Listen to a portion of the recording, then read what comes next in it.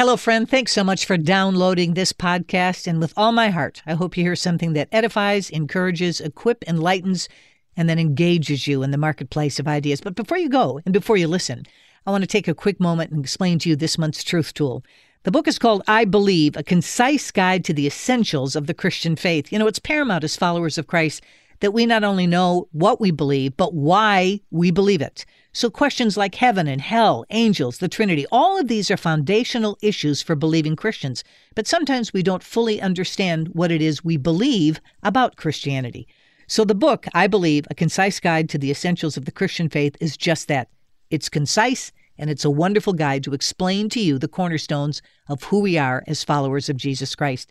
It's yours for a gift of any amount because In the Market with Janet Parshall is a listener-supported broadcast. We stay on the air because you pray and give. So if you'd like this month's Truth Tool, just call 877-JANET-58. Ask for a copy of I Believe. That's 877-JANET-58. Or you can go online to inthemarketwithjanetparshall.org. Scroll to the bottom of the page. There's the cover of the book. Give a gift of any amount. We'll send it to you as our way of saying thank you. While you're on that website, you might want to take a moment, scroll down just a little bit farther, and there's a description of what it means to be a partial partner. These are people who give at a level of their own choosing, and they give every month. They get the Truth Tool if they ask for it every single month, and they'll also get a newsletter. Only people that do. That includes an audio portion that only goes to my partial partners.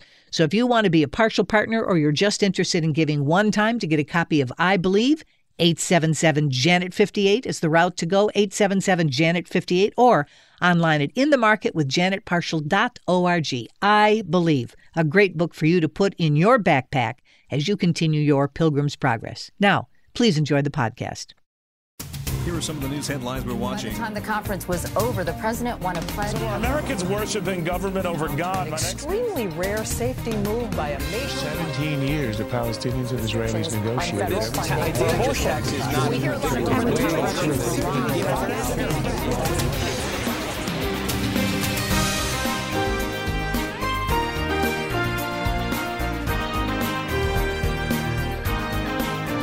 Hi, friends. Welcome to In the Market with Janet Parshall. Get your dialing fingers ready because I want to give you the chance to get your questions answered about raising your kids because we get to spend the hour with Dr. Kathy Cook. Wow.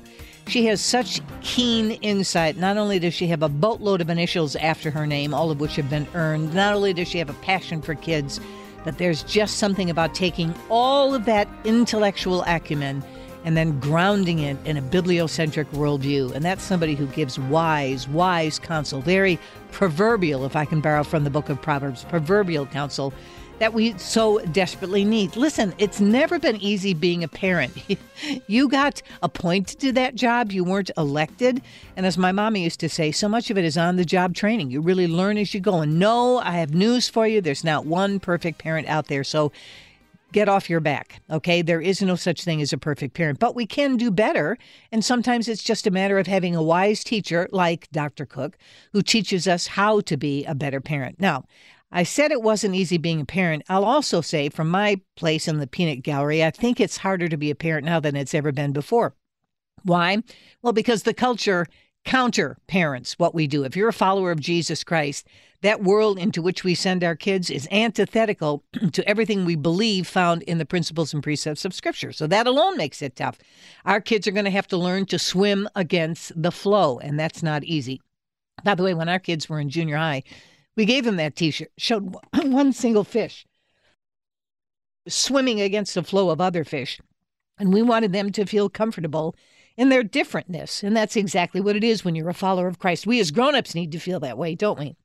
So what Dr. Cook has taught us through all of the wonderful things she does through Celebrate Kids is really how to raise our kids well by understanding how they're put together, what their learning style is, and some of the things that they have to battle. And one of the things we're going to talk about is how we help our kids battle anxiety, which is a reality out there. If you know anything about the mental health system in this country, it is the silent pandemic. We thought it was COVID. It's not. It's mental health. We don't have enough practitioners for people in need. We don't have enough beds for people in need. And so often, moms and dads who aren't PhDs in psychology or psychiatry can't see problems when they start out small before they become big. So we have to learn to teach them as best as we can how to be resilient. And that's a word that Dr. Cook uses on a regular basis. In fact, She's written an entire book called Raising Resilient Kids, Help Them Embrace Life with Confidence. As the saying from that sitcom on network television used to say, hey, it's tough out there, and it really is. So we're going to give you the chance to get some questions answered, but I want to set the stage a bit on this topic about anxiety in our kids if I can. Let me give the formal introduction to you. First of all, I just love Dr. Cook, okay? That's the most important part of this intro because she's such a fabulous teacher. But she's the founder and president of Celebrate Kids. That's based in Fort Worth. And she's the co-founder of Ignite the Family. That's based in Alpharetta, Georgia. She's influenced thousands of parents and teachers and kids in 30 countries. That's around the globe, friends. Keynote messages, seminars, chapels, other events. And I have to tell you, she is a prolific author as well, written all kinds of books. And I have a link to her website so that you can learn more. You can listen to her podcast, which is fabulous. And you can check out all the resources that she has written for our benefit, by the way. So in a minute, I'll give you the phone number, but I want to start this conversation. First of all, Kathy, thank you. There's 1,000 things you could do with your day. And you're about to give me something I can't give back, which is an hour of your time. So I treasure it. And I'm so very thankful that you were willing to give us this hour of your time to talk about this subject about anxiety in kids. So from where you sit, how bad is this issue? And when we talk about anxiety, we don't mean I'm afraid of my spelling test on Friday. What do we mean about anxiety, particularly as it manifests itself in kids? Well, first of all, Janet, thank you. Thank you for your very kind words, for inviting me on. I don't take that lightly, so it's a joy to be back with you. I love that you care about the family unit, that you care about this topic. It is serious. I think it's serious with adults as well. Parents are often anxious. So, yeah, to be worried about something in the future is usually fear is often defined as worried about something in the present. Anxiety is often assigned to thinking about something that has not yet happened that we're worried about down the road. And there's a difference, isn't there, between being anxious and having anxiety. But it's a problem for a lot of reasons, and I'm glad that we can talk about it today. I am glad, too, and I'm glad that you picked up on it and made it the topic of one of your podcasts. And in full disclosure, that's where I gleaned this conversation topic from, because I thought, ooh, this is huge. Because moms and dads, I think they understand about the difference about being anxious and having anxiety. And so this ties into your bigger picture, and maybe this is something I need to ask, too, as we set the stage for this conversation. You brilliantly talk about the term being resilient when it comes to our kids. What do you mean by that? What's the working definition of having a resilient child? Right. Recovering readily from disappointment, failure, defeat, not staying down in the valley. So these kids, they come back. I don't think about bouncing back like Tigger. That's a little bit optimistic. I think what I want for children and teens is that they would come back from the difficulty, the embarrassment, the shame, and they would try again. So resilient people try again. They believe they can grow up, and they will grow up if they, in fact, are resilient and don't stay down in the valley. And you believe, do you not, that we can actually train our kids to be resilient? Because I bet there's a whole lot of people listening who think you're either born with that attribute or you don't have it. But you disagree that we can build that into our kids. Absolutely. I think we must. I think it's a learned quality. In fact, it starts as a choice to either stay down or stand up, to whine and throw a pity party, or to ask for help and try again and risk maybe also not making the team. So it starts as a choice, and the more often that choice goes well for them and they're affirmed by parents and teachers and others who they respect, then it will become a muscle that they're able to use, even when we're not watching, which is what we want. Wow. So I put the two words together, resiliency and muscle. That's something we're going to talk about this hour. Dr. Kathy Cook is our guest. Let me go to break if I can, but I want to give you the phone number. We're going to take questions only this hour about you helping your child with the subject of anxiety, part of the bigger contextual conversation of what it means to raise a resilient child. So you're going to need this, 877-548-3675. That's 877-548-3675. We have such a wonderful guest that we get to spend the hour with. Kathy Cook is with us, founder and president of Celebrate Kids, based in Fort Worth, and co-founder of Ignite the Family, based in Alpharetta, Georgia. And again, she's written many books, but for this one, I've chosen her book, Raising Resilient Kids, Help Them Embrace Life with Confidence. I wrote down Recovering Readily. You know, if you raise a resilient child, guess what? You've got a resilient adult. And who can't use resiliency as a grown-up? Back after this.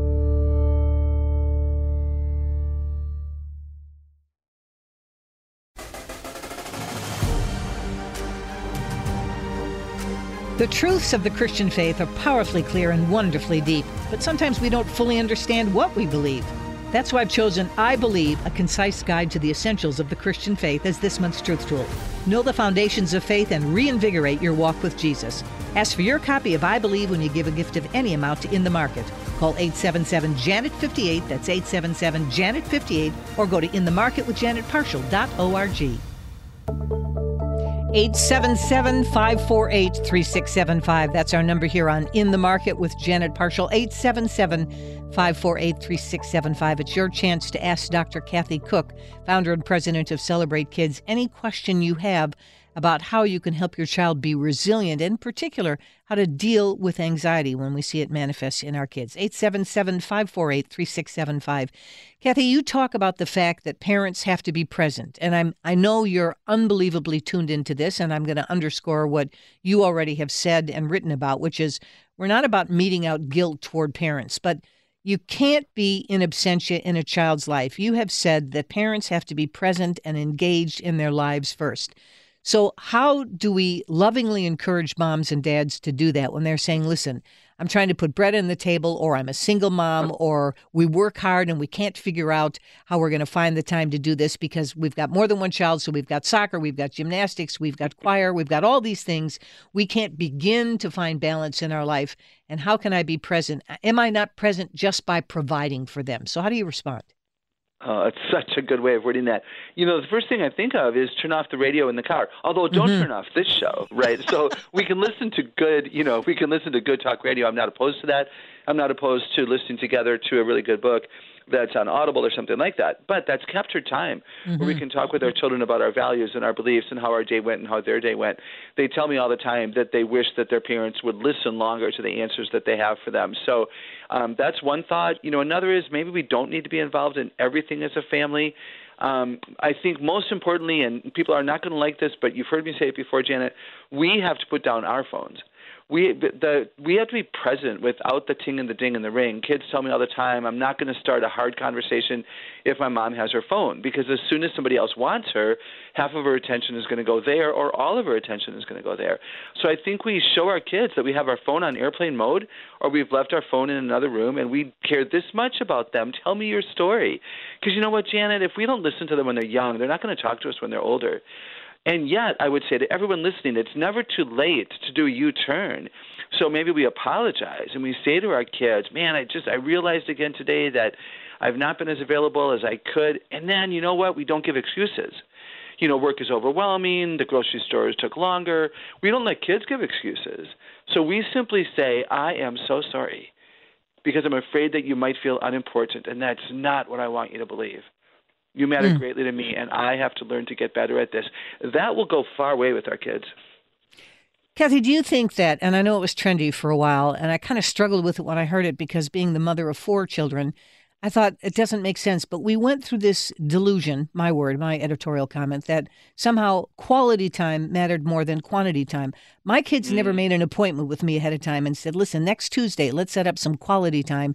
That happens in the moment. I couldn't schedule it. So how do we pull back that mythology? It made us comfortable because we thought, well, that was a quality conversation, but I can ignore you 6.5 days of the rest of the week because I gave you quality time that afternoon. That doesn't work, does it, from your perspective? No, I agree with you, and I think we ask our kids if they're age appropriate, what kind of time would you like to spend with me? What is quality? You know what is quality? Bedtime. Kids will open up in the dark. We all open up more in the dark. So to not rush bedtime, to stop by, even your teenagers, you don't need to stop by and tuck them in anymore, but stop by, hang out in the hallway. And when they say, what are you doing? Man, I'm just praying for you, just love you, just hanging out. Because you know what? They're not going to tell us the intimate things that are going on in their world at the dinner table with their siblings there. But they may one-on-one at night. Also go one-on-one, run errands. Kids have told me they miss going to the grocery stores with their moms. And I understand, I think a little bit about how busy we are and the beauty of grocery delivery. That must be life-changing for a lot of people who are listening. And yet kids have said, Dr. Kathy, that was one-on-one time. That was really quality time. I got to sometimes choose the cookies, and they felt important in those moments. So could we do one-on-one errands with one kid at a time? Is there something we're doing that we don't have to do now? I know of many moms and dads who sacrifice. They're invited to be on a committee at church, like a good committee that they're qualified for. And they say, no, in 10 years, I'll say yes. But right now, I'm a husband or I'm a wife, and I'm a mom or I'm a dad, and this needs to be the priority. Yeah. Let me linger because I think this is profound in so many ways. And again, it's antithetical to the culture. When I was raising my kids, I was hearing, motherhood is an illegitimate profession. And you were, quote, self-actualizing as long as you worked outside of the home. Now, again, my heart breaks for single parents who have to do the job that God designed for two people because it's just disproportionately onerous for these moms and dads. But I'm saying if you have a mother and a father in the household, this idea of saying that you're going to be present is so unbelievably important because you have to sacrifice. And I think that's the operative word. Parent, you don't get a raise. You don't get a recommendation. I never had one of my kids say, great week of potty training this week, Mom. It just doesn't happen that way. And so that to be present for your kids means exactly as you beautifully just identified, Dr. Kathy, which is I have to say no to something that is good by saying yes to something that's better. And that's hard.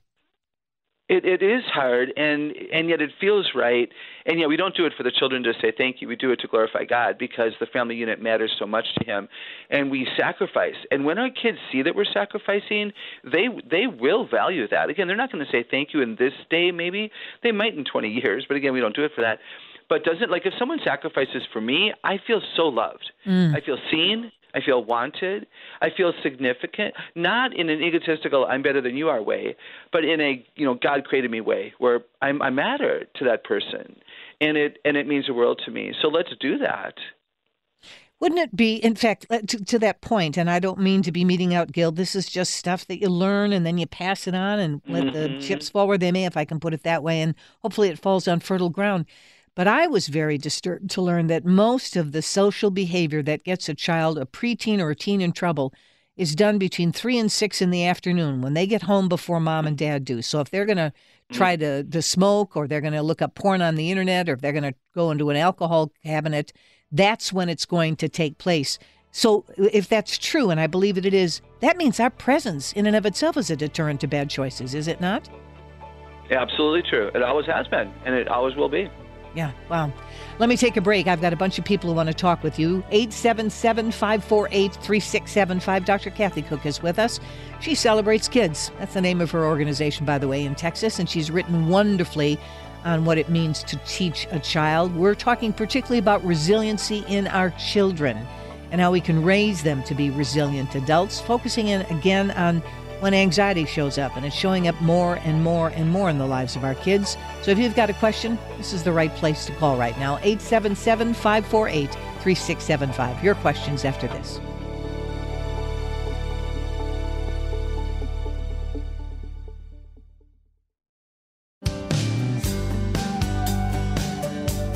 We're spending the hour with Dr. Kathy Cook, who's the founder and president of Celebrate Kids, based in Texas.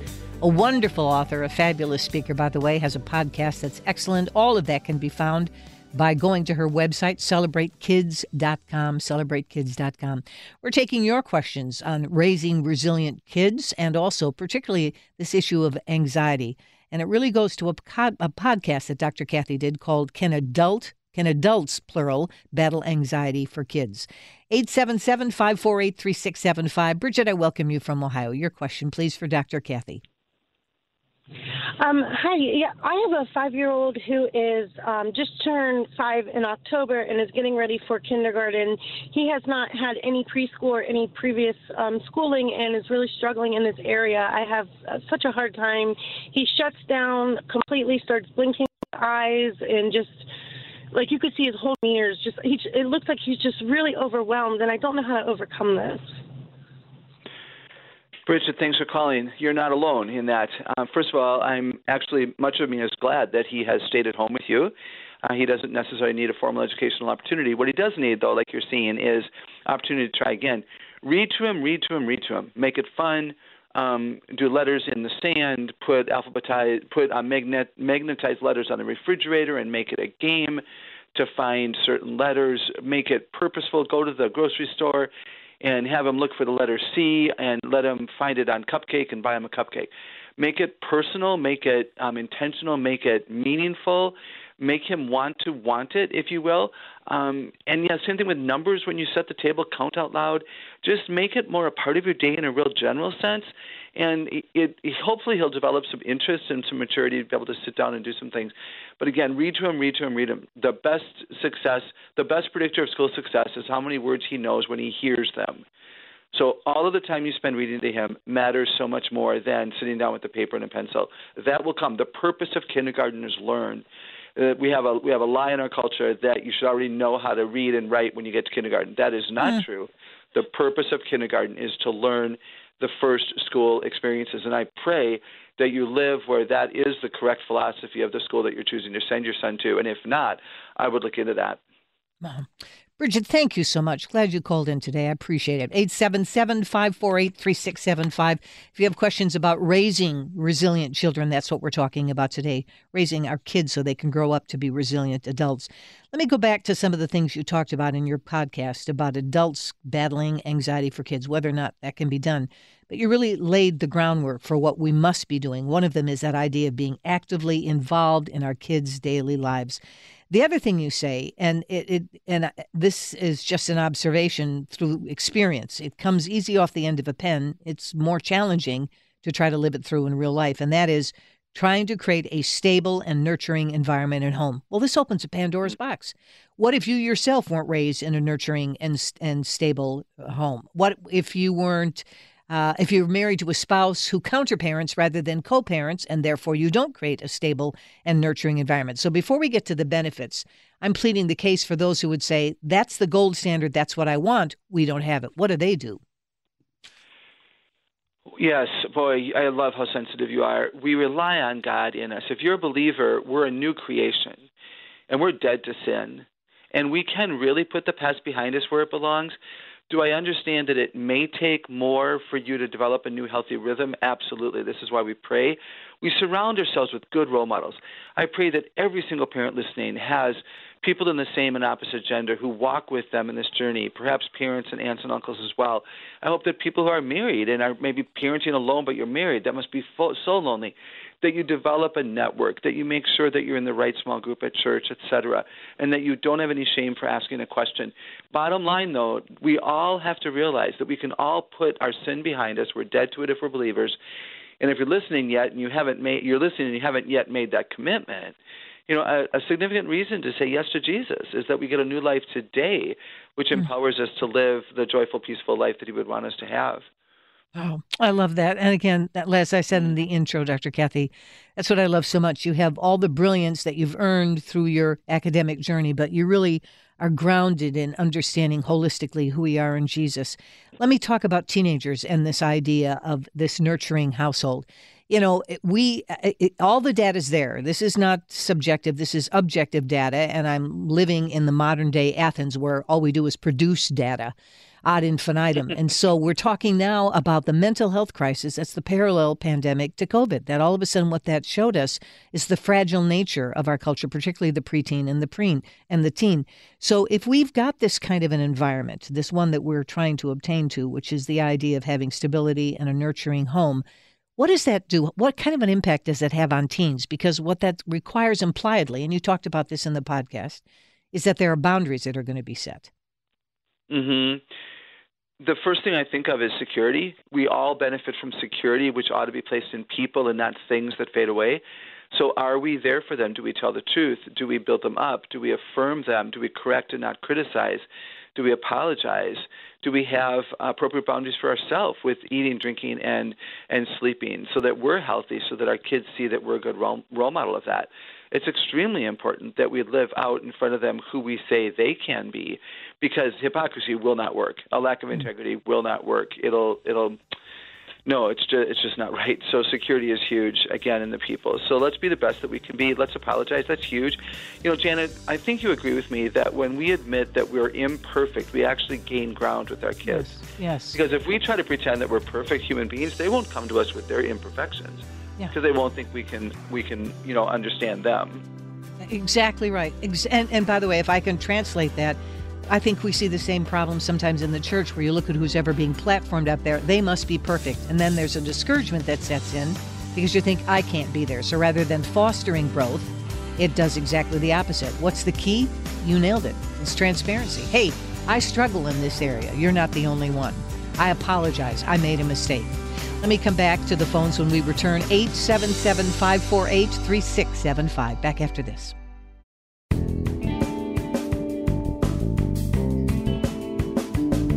Our team of Partial Partners is growing, and I love communicating behind the scenes with this special group of friends who are devoted to giving a monthly gift to In the Market.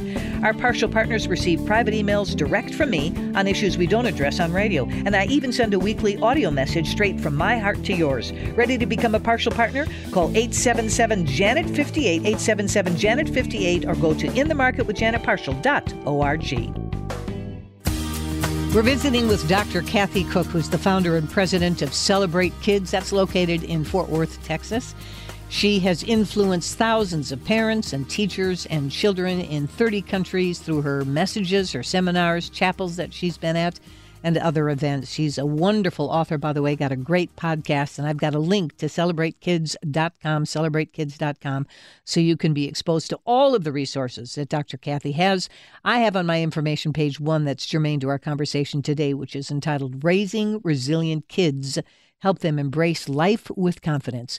We're taking your questions today at 877-548-3675. That's 877-548-3675. Christy, I welcome you from Florida. Your question, please, now for Dr. Kathy. Yes, thank you. Thank you, Dr. Kathy. I am homeschooling multiple children from ages kindergarten all the way up through 11th grade.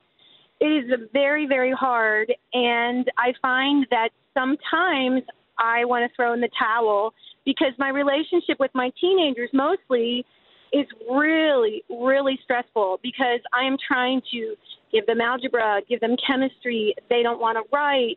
And what happens is there's a lot of tension, a lot of fighting.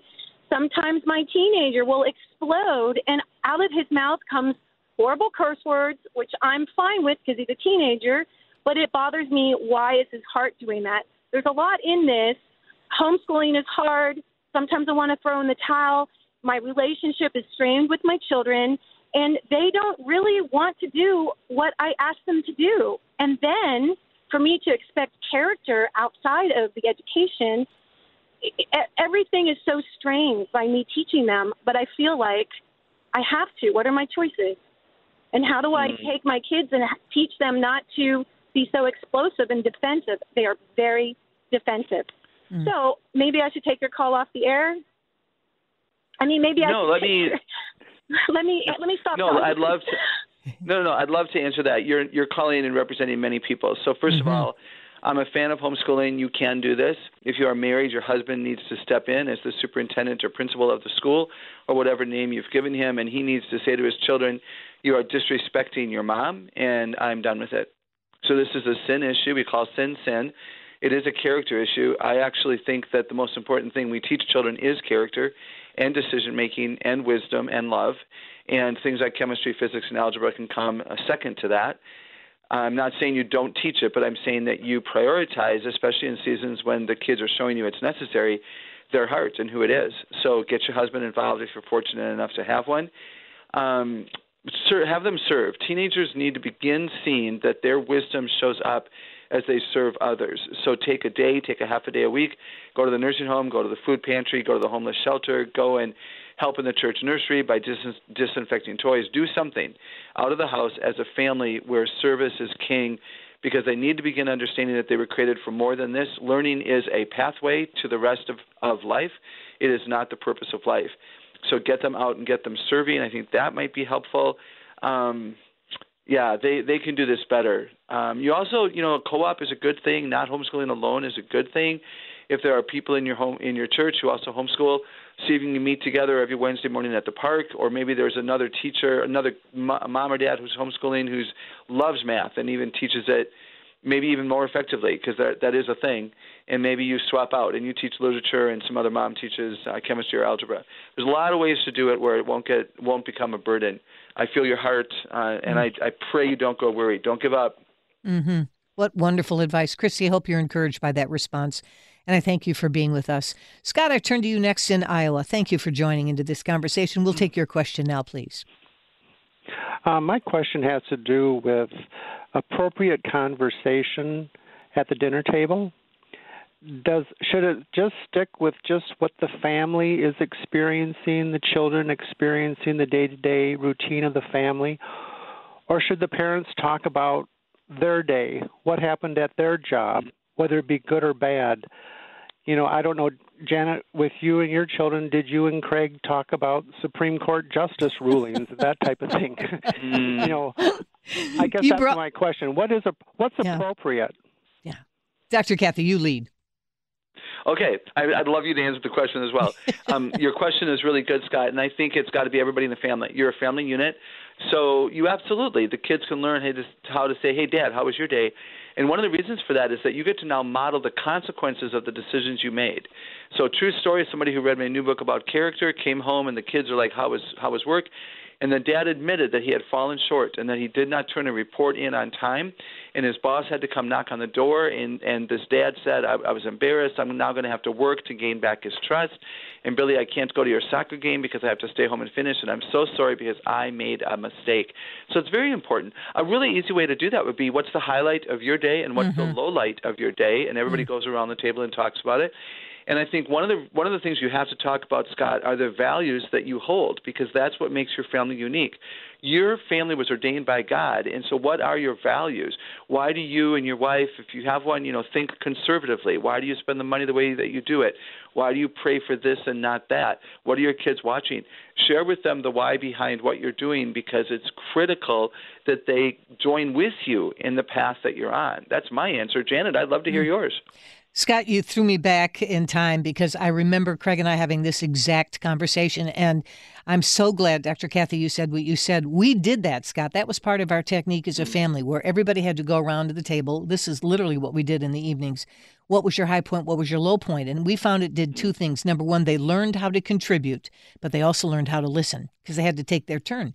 And they could listen to what everybody else in the family was saying. And then what Craig did, because he's, as you know, one of those wonderful people that God is gifted with wisdom, is that he could say, wow, that's interesting. That sounds like something that I had to try in a case once. And then he could fold it in, not by dominating the conversation, but by taking an experience in their classroom and dropping it in the context of the real world as a character conversation, not as a legal discourse, but as a character conversation. So, and then what Craig and I had, Scott, and I got to tell you this, is we had an awful lot of pillow talk, okay? Because there were things where I wanted to hear about his day, he wanted to know about my day, but we didn't want it to be so focused on mom and dad that we made our kids feel like they were just observers in this marriage dialogue.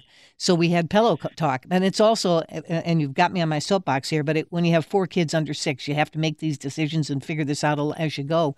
That's why dating your mate is so tremendously important, because you can have those conversations without hearing 4 of their little voices tell you what they did at school that day. Nothing wrong with it, but we can still prioritize that initial relationship, which is between the husband and the wife. So that's just the voice of experience talking, Scott, but I thank you so much. Yeah. So thank you. I appreciate it. Let me ask something else. And you're very forthright about this. In fact, I'm not going to ask. What I'm going to do is I'm going to let Brett join the conversation from Florida. Brett, thank you so much for being with us. Stephen, I'm having a problem bringing Brett up. If you can bring him up for me, I'd appreciate it. Brett, I welcome you. And your question, please. Can you hear me? I can, loud and clear. Okay. Hi, Janet. Thank you for taking my call. Mm-hmm. I have a 23-year-old son. He's a great kid. He worked the job he lives with us, of course, and he worked the job for 3 years. And then a little bit over a year ago, these physical things were happening to him, basically because he's not active. So fear and anxiety settled in, and we actually got him to talk to a psychologist twice, and she recommended, thinking the right way, not being a believer. We speak to him, be anxious for nothing, but in everything, supplication and thanksgiving, bringing requests to God. But we can't get him to do anything to come out of this. And he just keeps isolating himself more and more. And it's really hard for my wife and I. We sit down at the table together and we share the Word of God and we pray together, but I can't even get him to come to the table. So I just don't know what to do. Brett, I'm so sorry. I appreciate your heart. Thank you for loving him as you have. And I would say to you what I've said to so many, please don't give up. It's a very hard situation. Joy and gratitude are foundational qualities to living a purposeful life. He's lost sight of purpose. He was created on purpose, with purpose, for purpose. And I'm sad, and I understand, and you're not alone in young adults who come home and lose sight of who they are because they were badly treated perhaps at a workplace, or it got boring, or it was too hard, or it wasn't joyful. And we're not supposed to live for joy. We're supposed to have joy. So to teach him who he is, to slip in little notes under his door and just pray that he reads them. The scripture that says we're created in the image of God and that we're new creations and that we're chosen and adopted and we live on purpose. Read the book of Daniel with him. Daniel, a young man full of courage who changed everything.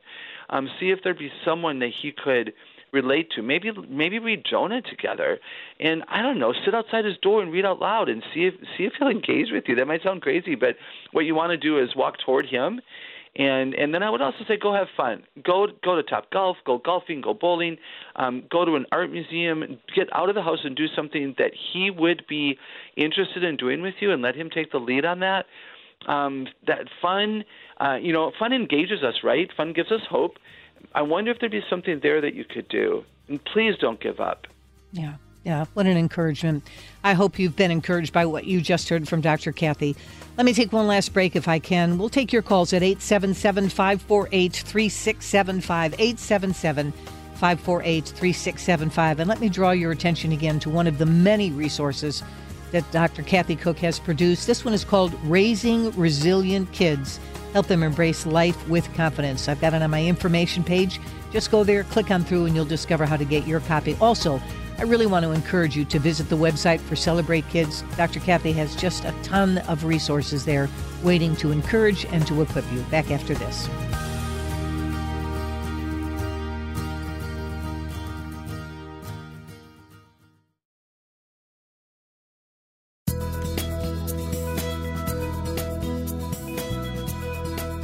We're visiting with Dr. Kathy Cook, who's the founder and president of Celebrate Kids, and we're taking your questions on raising resilient kids at 877-548-3675.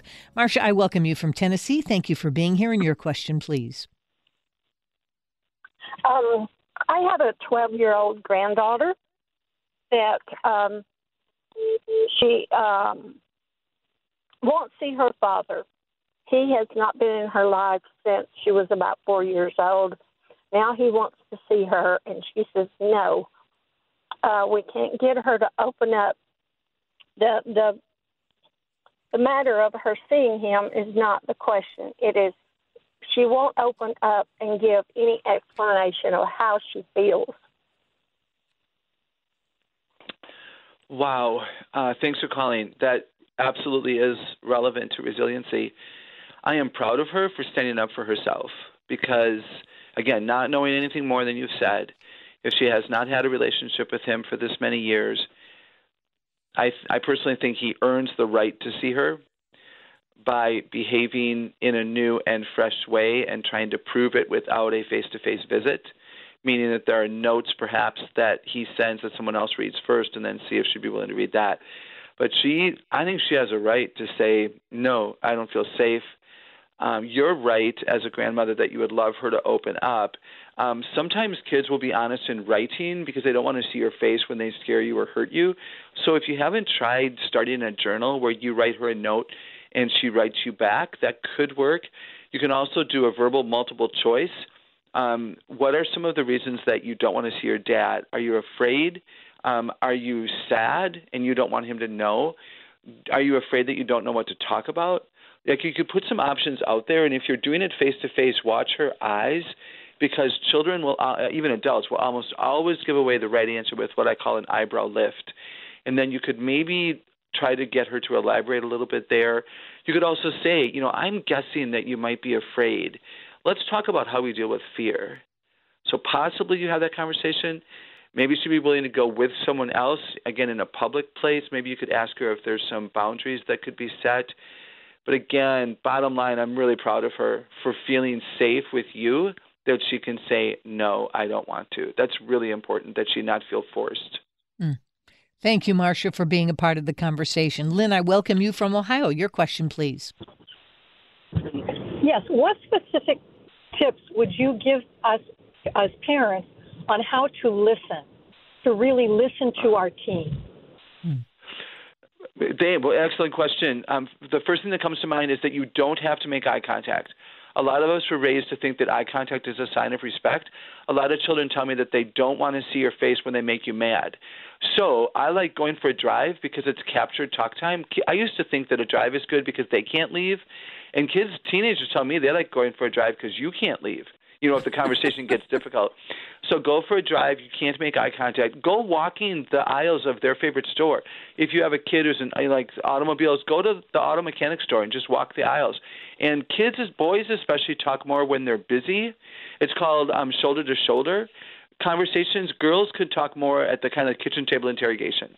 Boys, get them busy. Weed the garden together, sweep out the garage together, build a jigsaw puzzle or a Lego tower, and boys will often open up, boys of all ages. Serving together, no joke, I've mentioned that 2 or 3 times. When you serve together, they're often able to own their stuff and bring things up. You can also do a multiple choice pile where no joke, you make a multiple choice pile, you make a go fish pile of index cards, and you have latest girlfriend on one card, you have science class, you have art on a card, you have what are you feeling lately on a card, and everybody in the family picks a card, any card, and you got the math card, and now as the mom or a dad gets to model how they use math that day, and the boy who never talks about music gets the music card and is kind of forced to talk about music. So sometimes the freedom to talk about what they want will help them talk, which of course helps you listen. Man, the written word can sometimes help. Bedtime, like I mentioned earlier in the show, they like talking in the dark because there's vulnerability there. Put your phone down, put it in another room. Maybe even take notes. When I'm with friends and they say pray about this or they say I'm really struggling with this, I will grab an index card and a pen that I always have with me or the notes feature on my phone, and I'll say, hey, I don't want to distract you, but I want to write that down because I want to remember to come back and ask you about that in 2 or 3 days. That honors your teenager because that says that you really care beyond the conversation. You care about who they are. Oh, wonderful advice. Lynn, thank you so much for being a part of this. I appreciate it. Kathy, you have something, and I want to share, if I can just take a little deviation here, but I think it's germane to our conversation. In Celebrate Kids, you've got something called Our Family's Manifesto. I'd love to hear the derivation of this, why it was crafted in the first place, give our listeners a sense of what's in it, and what is the purpose for the manifesto? Right. I really appreciate you asking that. It's a section in the book about resilient kids, but I want it posted on the wall. I want the children, teens, and adults to look at it. We will not rescue each other too soon, but we will if necessary. We will not give up on ourselves or on one another. So if you have that on your refrigerator or a bulletin board, or you write it out in your handwriting on a whiteboard, the kids are going to know they're loved. We'll help you, but not too soon, because it's good for your heart and your mind and your soul and your spirit to put forth the work to be an enduring, persevering kid. It reminds us, because you know what, Janet, we fall back into habits, right? Mm-hmm. We don't want our kids to struggle in front of us. It's really hard, but the manifesto says it's good for you if we let you struggle in the right direction at the right, in the right way. So designed to give us hope that we will remember the principles and we will work to change, because it is hard. And if parents have been rescuing their kids because they're fearful, then the kids are going to continue to be fearful, and it won't be good for them. So yeah, designed to be practical and to be uplifting and to remind everybody that we can change. We don't have to maintain the thing we've been maintaining if it hasn't been good for us. I love it because, again, your idea of it not just being in the book, Resilient Kids, but also putting it up on the wall is so important. One of the things is we will work to prevent trauma and help one another recover from what pain they do experience. That's a way of reminding them it's tough out there. We've got your back. We're a family. We're here for one another, which I think is fabulous. I love that you say we will teach each other about God's purposes for the challenges, i.e. there are going to be things out there that are tough, those fiery trials we read about in James, He allows us to experience. And then also, we will teach that God believes in us and He won't give up on us. He may not always give us what we want or need when we think it's best. Boy, if adults could get a hold of that one. This doesn't mean He doesn't love us. He might say no because He does love us. Not only does that teach them about God, but it reminds them why mom and dad sometimes say no as well. Kathy, thank you so much. The book is rich, as every one of your books are, but I thank you so much for giving surprising answers. The idea about not looking somebody in the eye, I think, is interesting. Applauding the fact that our friend from Tennessee's granddaughter is saying, no, you have to earn my love. I'm not going to just show up because you didn't show up for years. So thank you for challenging us to parent differently, the title of one of your other books. You're terrific. See you next time, friends.